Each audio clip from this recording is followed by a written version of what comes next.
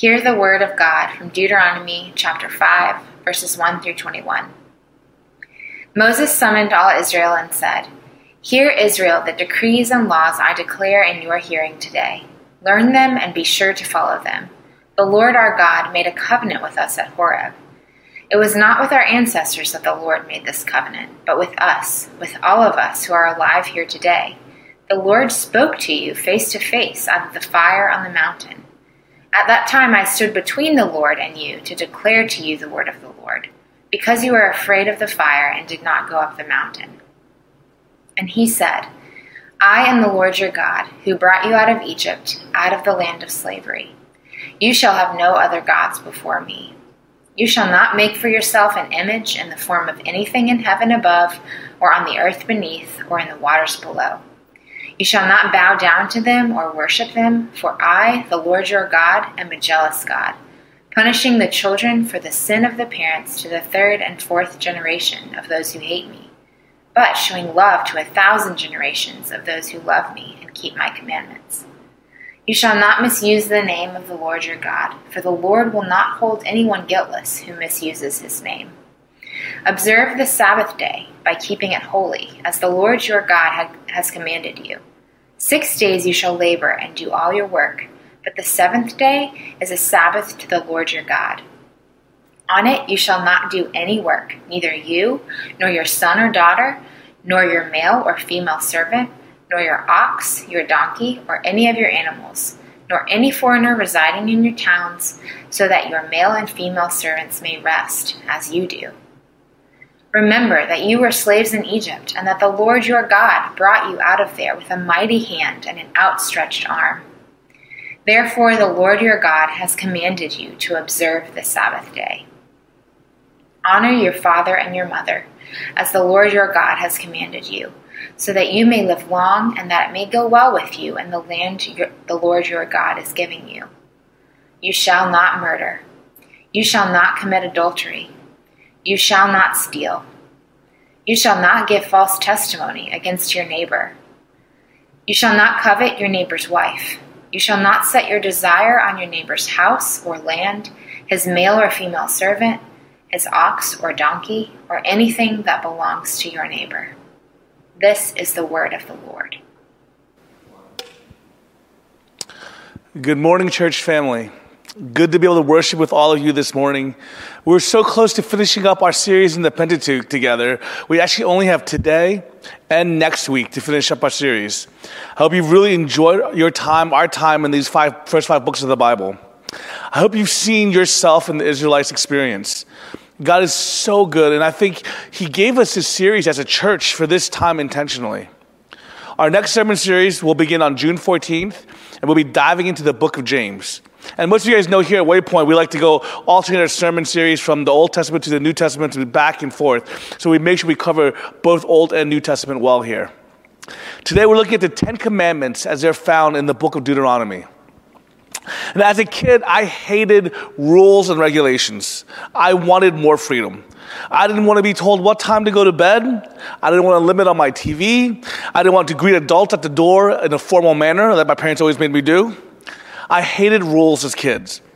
It felt oppressive and the opposite of what I most wanted in this world, which was fun.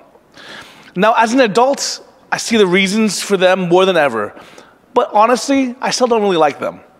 Like, I know why I have to limit the iPad for my boys, or limit the ice cream intake, or enforce bedtimes. I get it. I understand why I have to do this. I know I need to teach them manners because spoiled boys lead to rotten adults. I get this. But it isn't easy for me. It's not something that I innately want to do. I don't like being the rule-keeping judge or the enforcer. It's hard work for me. That's why I often make my wife do it. But no, it's hard work for me because this is something that I need to discipline myself to do. But then why do I do it? Why am I care to enforce rules with my boys? Because it's love and grace. Rules for my boys is a means of grace for them. It protects them. It allows them to grow. It nourishes them and keeps them from getting rotten. It's harder and more work for me, but I will sacrificially do it out of love for them. The law is grace. It is a gift. Ligon Duncan says this: the law is infleshed love and righteousness. It shows you what righteousness looks like in a specific circumstance. It shows you what love looks like in a specific circumstance. That's what the law is. It is a reflection of the character of God and an authoritative expression of what it means to love and to be righteous. Guys, we're going to look at the law. We're going to take a look at the Ten Commandments, but from the book of Deuteronomy instead of the more traditional book of Exodus. Now, if I ask the question, where can you find the Ten Commandments in the Bible? What would you say? I love that. So one person goes, Exodus? And then somebody else who's the overachiever says, Exodus and Deuteronomy. Most people ask, when asked, they say, oh yeah, you find the law, the Ten Commandments first in the book of Exodus. That's where it is. When they first brought the people to this incredible scene in Mount Sinai. We spoke about this earlier, about Mount Sinai and the golden calf in an earlier sermon, but we didn't touch on the Ten Commandments. That was intentional. I wanted to save the Ten Commandments for this passage in Deuteronomy for a reason, and you'll see the reason as we go on. So let me give you a little bit of context for the Ten Commandments in the chapter 5 of Deuteronomy. In Deuteronomy chapter 4, Israel is reminded of the authority by which they live. They are reminded that they had heard the voice of God speaking from the midst of fire and survived. Al Mohler says, chapter 4 reflects the form of a suzerain treaty, an ancient Near Eastern convention whereby a conqueror sets down the terms of surrender. In this case, of course, the conqueror is none other than the Lord God. The conquered is none other than his own chosen nation, Israel. God sets down the terms, and they are very easy to understand. It comes down to a very simple formula: hear and obey and live. Refuse to hear, disobey, and bear the wrath of God. The Israelites should know the truth of this covenant. This is a generation that survived, that was kept alive through 40 years of wandering in the wilderness. They had witnessed the death of their own parents because they disobeyed and did not trust the Lord. And now, as the children of Israel are being prepared for the conquest of the Holy Land, they are reminded again of the covenant. Now, guys, we call this book Deuteronomy. Deuteronomus. It's called the second giving of the law. That's what it stands for, Deuteronomy. And because we confront again the Ten Commandments.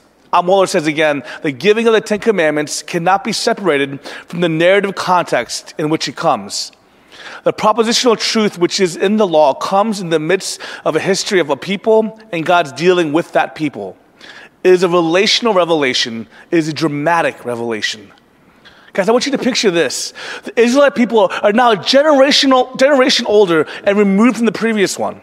They've wandered and circled the wilderness for about 40 years.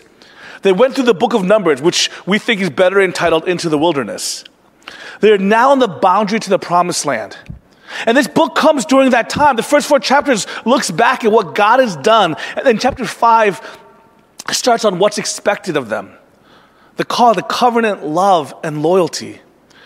They're a tried people who have been through the wilderness together. God is reminding them, calling them to be united as his people. God wants them to mirror his character and be a blessing to the nations, to abide by his laws. He gives them the 10 Commandments here again. So what's the purpose of the 10 Commandments? What was God's purpose behind giving the 10 Commandments? I want to answer this question by looking at what the law was not designed to do. There are 2 common misconceptions about the law that I hope I can lay to rest right here. First, the law was not designed to bring you into relationship with God. Let me say that again. The law was not designed to bring you into relationship with God. Remember, Israel was already in a relationship with God. God had made a covenant with Abraham and his descendants centuries before. God had delivered them from Egypt as a direct result of that relationship covenant. They've been through the wilderness with the presence of God in their midst, celebrating rituals and festivals. The 10 Commandments were not designed to bring you into a relationship with God. Israel was already in a relationship with God before he gave them the 10 Commandments. 2, the law was not designed to serve as some type of entrance exam to get into heaven.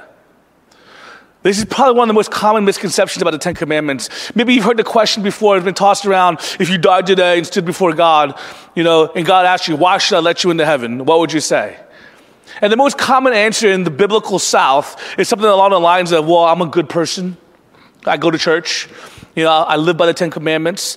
As a matter of fact, that was a answer that somebody actually said when talking to Jesus, right? No. That is not the purpose of the 10 Commandments.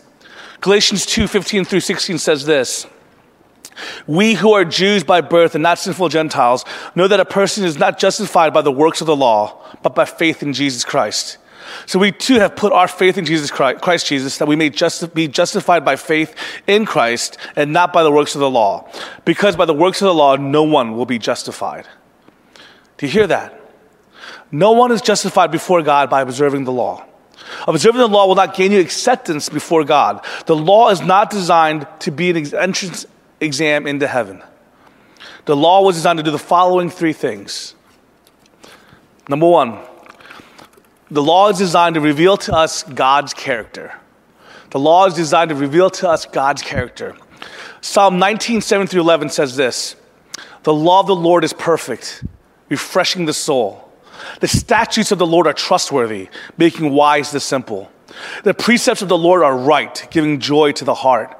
The commands of the Lord are radiant, giving light to the eyes. The fear of the Lord is pure, enduring forever. The decrees of the Lord are firm, and all of them are righteous. They are more precious than gold, than much pure gold. They are sweeter than honey from the honeycomb. By them your servant is warned. In keeping them there is great reward."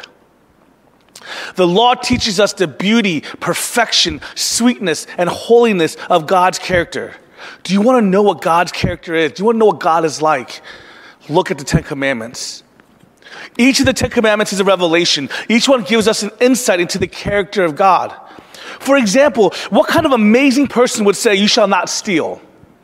Only a just and generous person who can be fully trusted, who would never rob us or defraud us, who would never lie or cheat, who would never hold out on us wrongly, who is not out for himself, who feels no need and no appetite, but only overflowing kindness and abundance. It reveals God's character. Two, the law is designed to restrain human evil. Romans 13 speaks of how governments who enforce the law strike fear into the hearts of those who do wrong. There's a general understanding into the human conscience when we do wrong that there are consequences to be paid. God has built into us his fear of judgment. The Ten Commandments have exerted a great moral influence in society by restraining evil. It showed us that justice is real and can exist. It allows us to have a standard, a moral guide, a guide of set of rules that allows us to live in a peaceful society that holds back the evil nature of man. 3, the law is designed to convict you of sin and your need for a Savior. Listen to the Apostle Paul's words from Romans 7. What shall we say then? Is the law sinful? Certainly not. Nevertheless, I would not have known what sin was had it not been for the law. For I would not have known what coveting really was if the law had not said, "You shall not covet." But sin, seizing the opportunity afforded by the commandment, produced in me every kind of coveting. For apart from the law, sin was dead. Once I was alive apart from the law, but when the commandment came, sin sprang to life and I died. I found that the very commandment that was intended to bring life actually brought death. For sin, seizing the opportunity afforded by the commandment, deceived me, and through the commandment put me to death. So then the law is holy, and the commandment is holy, righteous and good. Did that which is good then become death to me? By no means. Nevertheless, in order that sin might be recognized as sin, it used what is good to bring about my death, so that through the commandment sin might become utterly sinful. We know that the law is spiritual, but I am unspiritual, sold as a slave to sin. I do not understand what I do. For what I want to do, I do not do, but what I hate, I do. God has given us his law, but we cannot keep his law. Take a look at how many times, how many commandments the people of Israel broke while just Moses was on the mountain receiving the 10 Commandments. They broke almost every commandment immediately after receiving them. Knowledge of the law is not enough. Knowing what's right does not confer power to do what is right. That's why we have doctors who smoke and financial advisors who are in debt and marriage counselors who are divorced.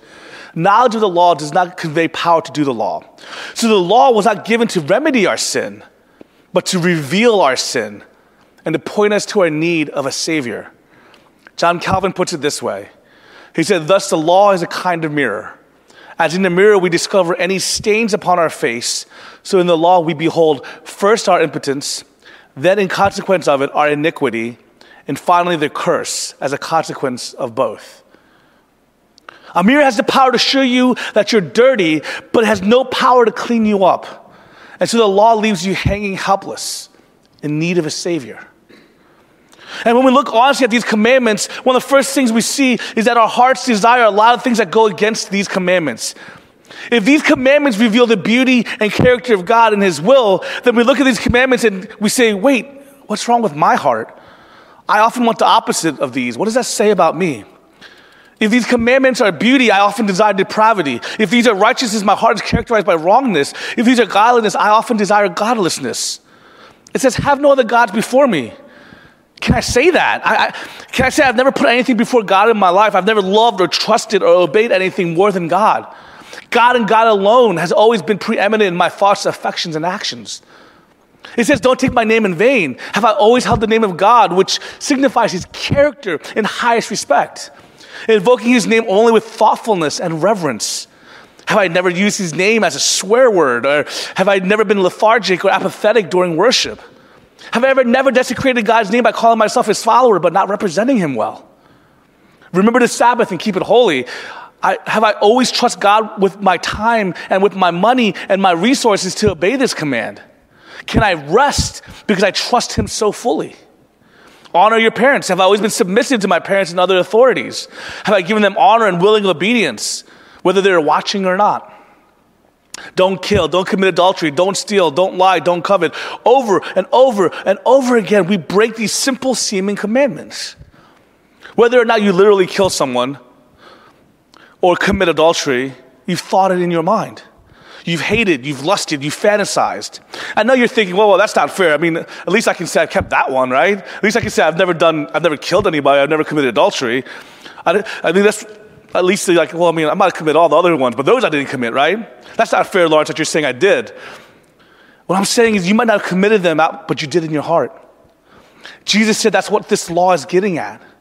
Your heart. Just because you didn't do it, good for you, but your heart still lusts, still hates, still is broken and dirty. This is what the law reveals about your heart. You say, oh, I'm a pretty good person, right? No. Pretty good compared to whom? If you're even halfway honest about yourself, you gotta say, yeah, I'm a pretty good person, except for the fact that I'm a blaspheming, lying, murderous, disrespectful, greedy, adultering, idol worshiper. So what do? We've been given a mirror and we see what we are. Now what? We need a Savior. Galatians 3:24 says, so the law was our guardian until Christ came that we might be justified by faith. The law taught us, it guarded us, it guided us, it protected us, but then it was made complete in Christ. Paul says in Romans 3:21, but now apart from the law, the righteousness of God has been made known, to which the law and the prophets testify. This righteousness is given through faith in Jesus Christ to all who believe. There is no difference between Jew and Gentile, for all have sinned and fall short of the glory of God, and all are justified freely by His grace through the redemption that came by Christ Jesus. Righteousness is given to us as a gift through Christ, to be received through faith in Jesus. I've heard it said like this: the law is like a set of railroad tracks. The tracks provide no power for the train, but the train must stay on the tracks in order to function. The law never gives any power to do what it commands. Only the gospel has the power, as it were, to move the train, to change the heart. The law is the mirror that shows our need for our Savior, one to rescue us from our sin.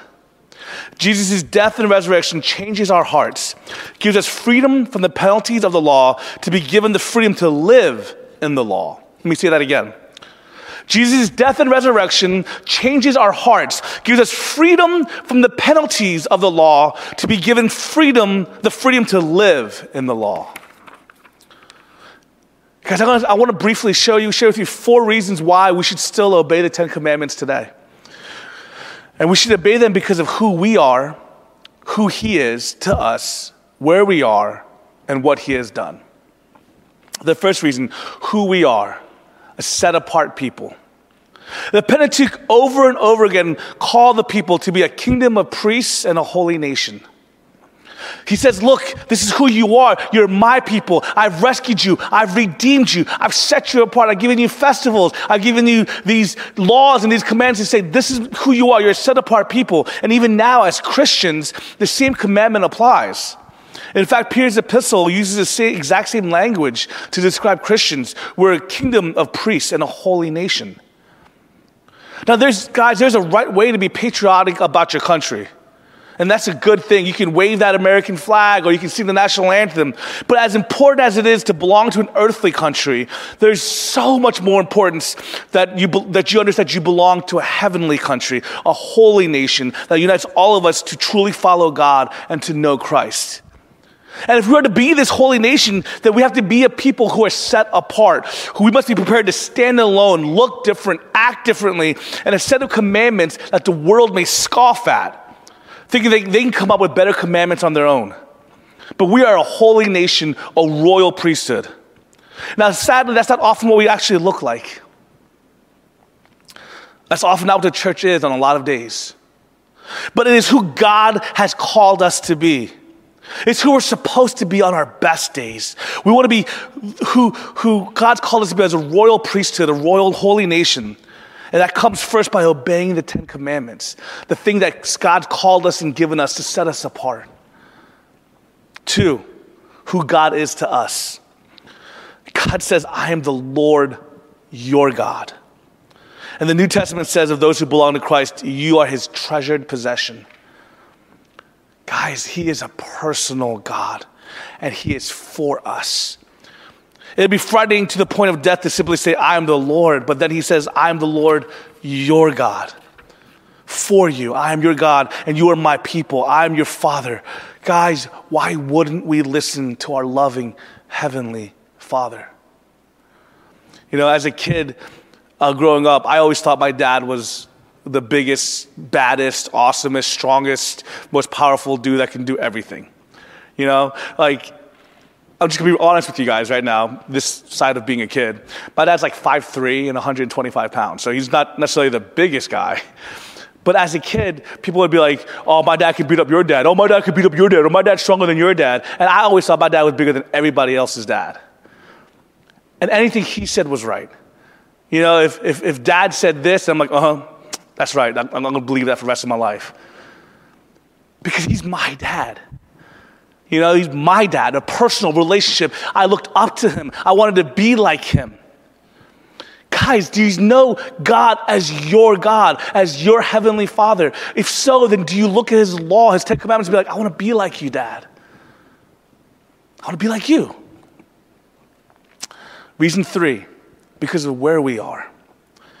We have been brought out of the house of slavery, like the Israelites. The Israelites were not in Egypt anymore. And as the New Testament uses that as a metaphor for sin and bondage itself, we are no longer in Egypt. We are free people. The 10 Commandments is not a tool for bossing slaves around. It's a word to former slaves about how to live in perpetual freedom. The biblical definition of freedom is not doing whatever you want. It's enjoying the benefits of doing what you should. We too often think of the law or the 10 Commandments as constraining to us. If we have all these rules, we'll be in servitude and bondage, and we won't be self-actualized or self-realized. But what we don't realize is that these commandments are for joy and for life. 1 John says his laws are not burdensome.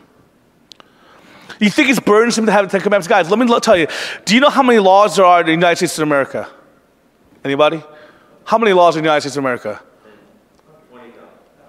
It's a trick question because no one actually knows.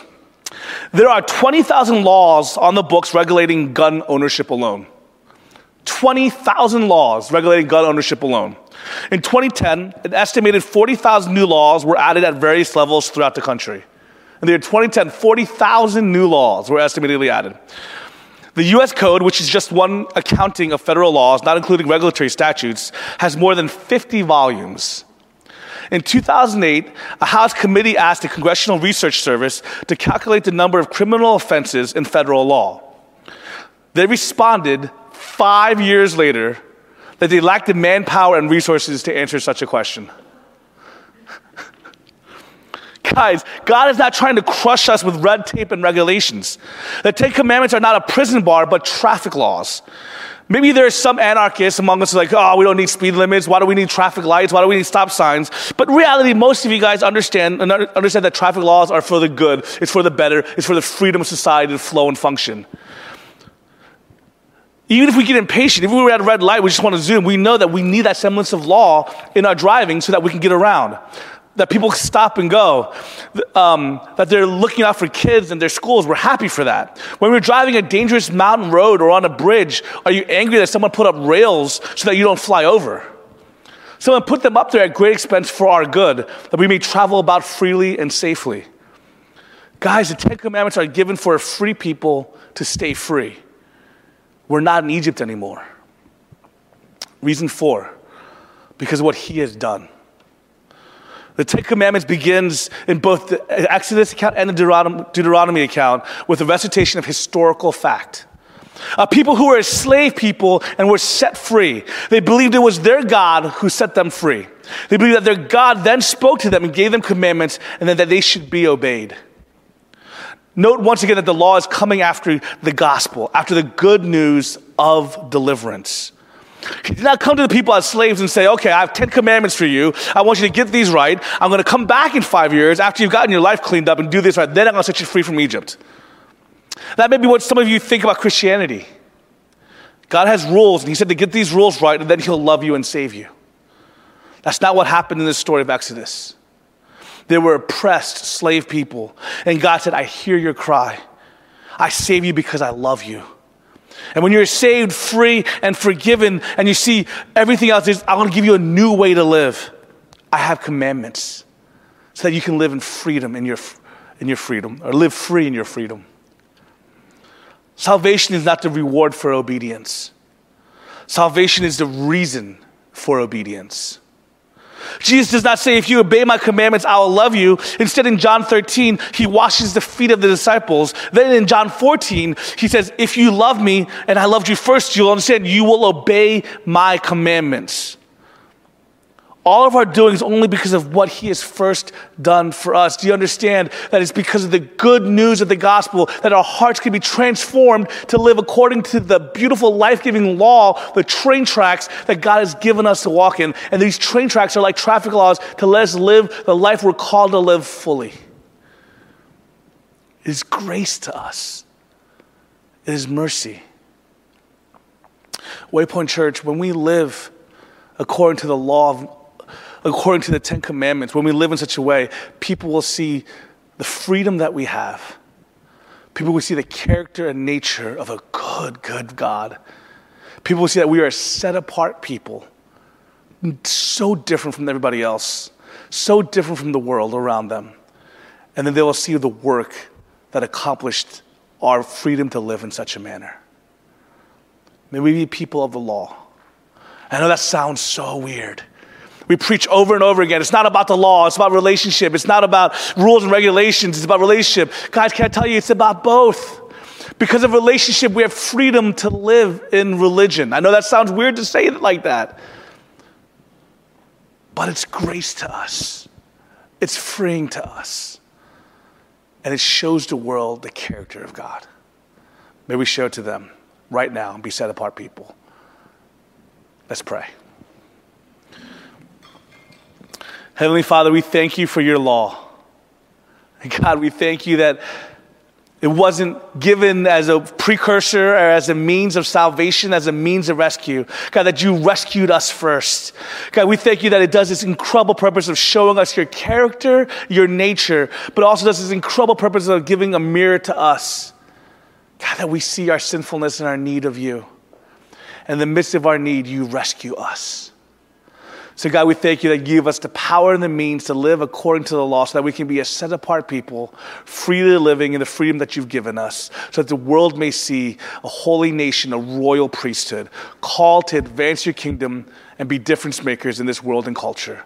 God, we ask for that. God, we ask for your people to rise up in this day and age, in this society, in this culture, and look different from everybody else. May we be a royal priesthood in Jesus' name. Amen.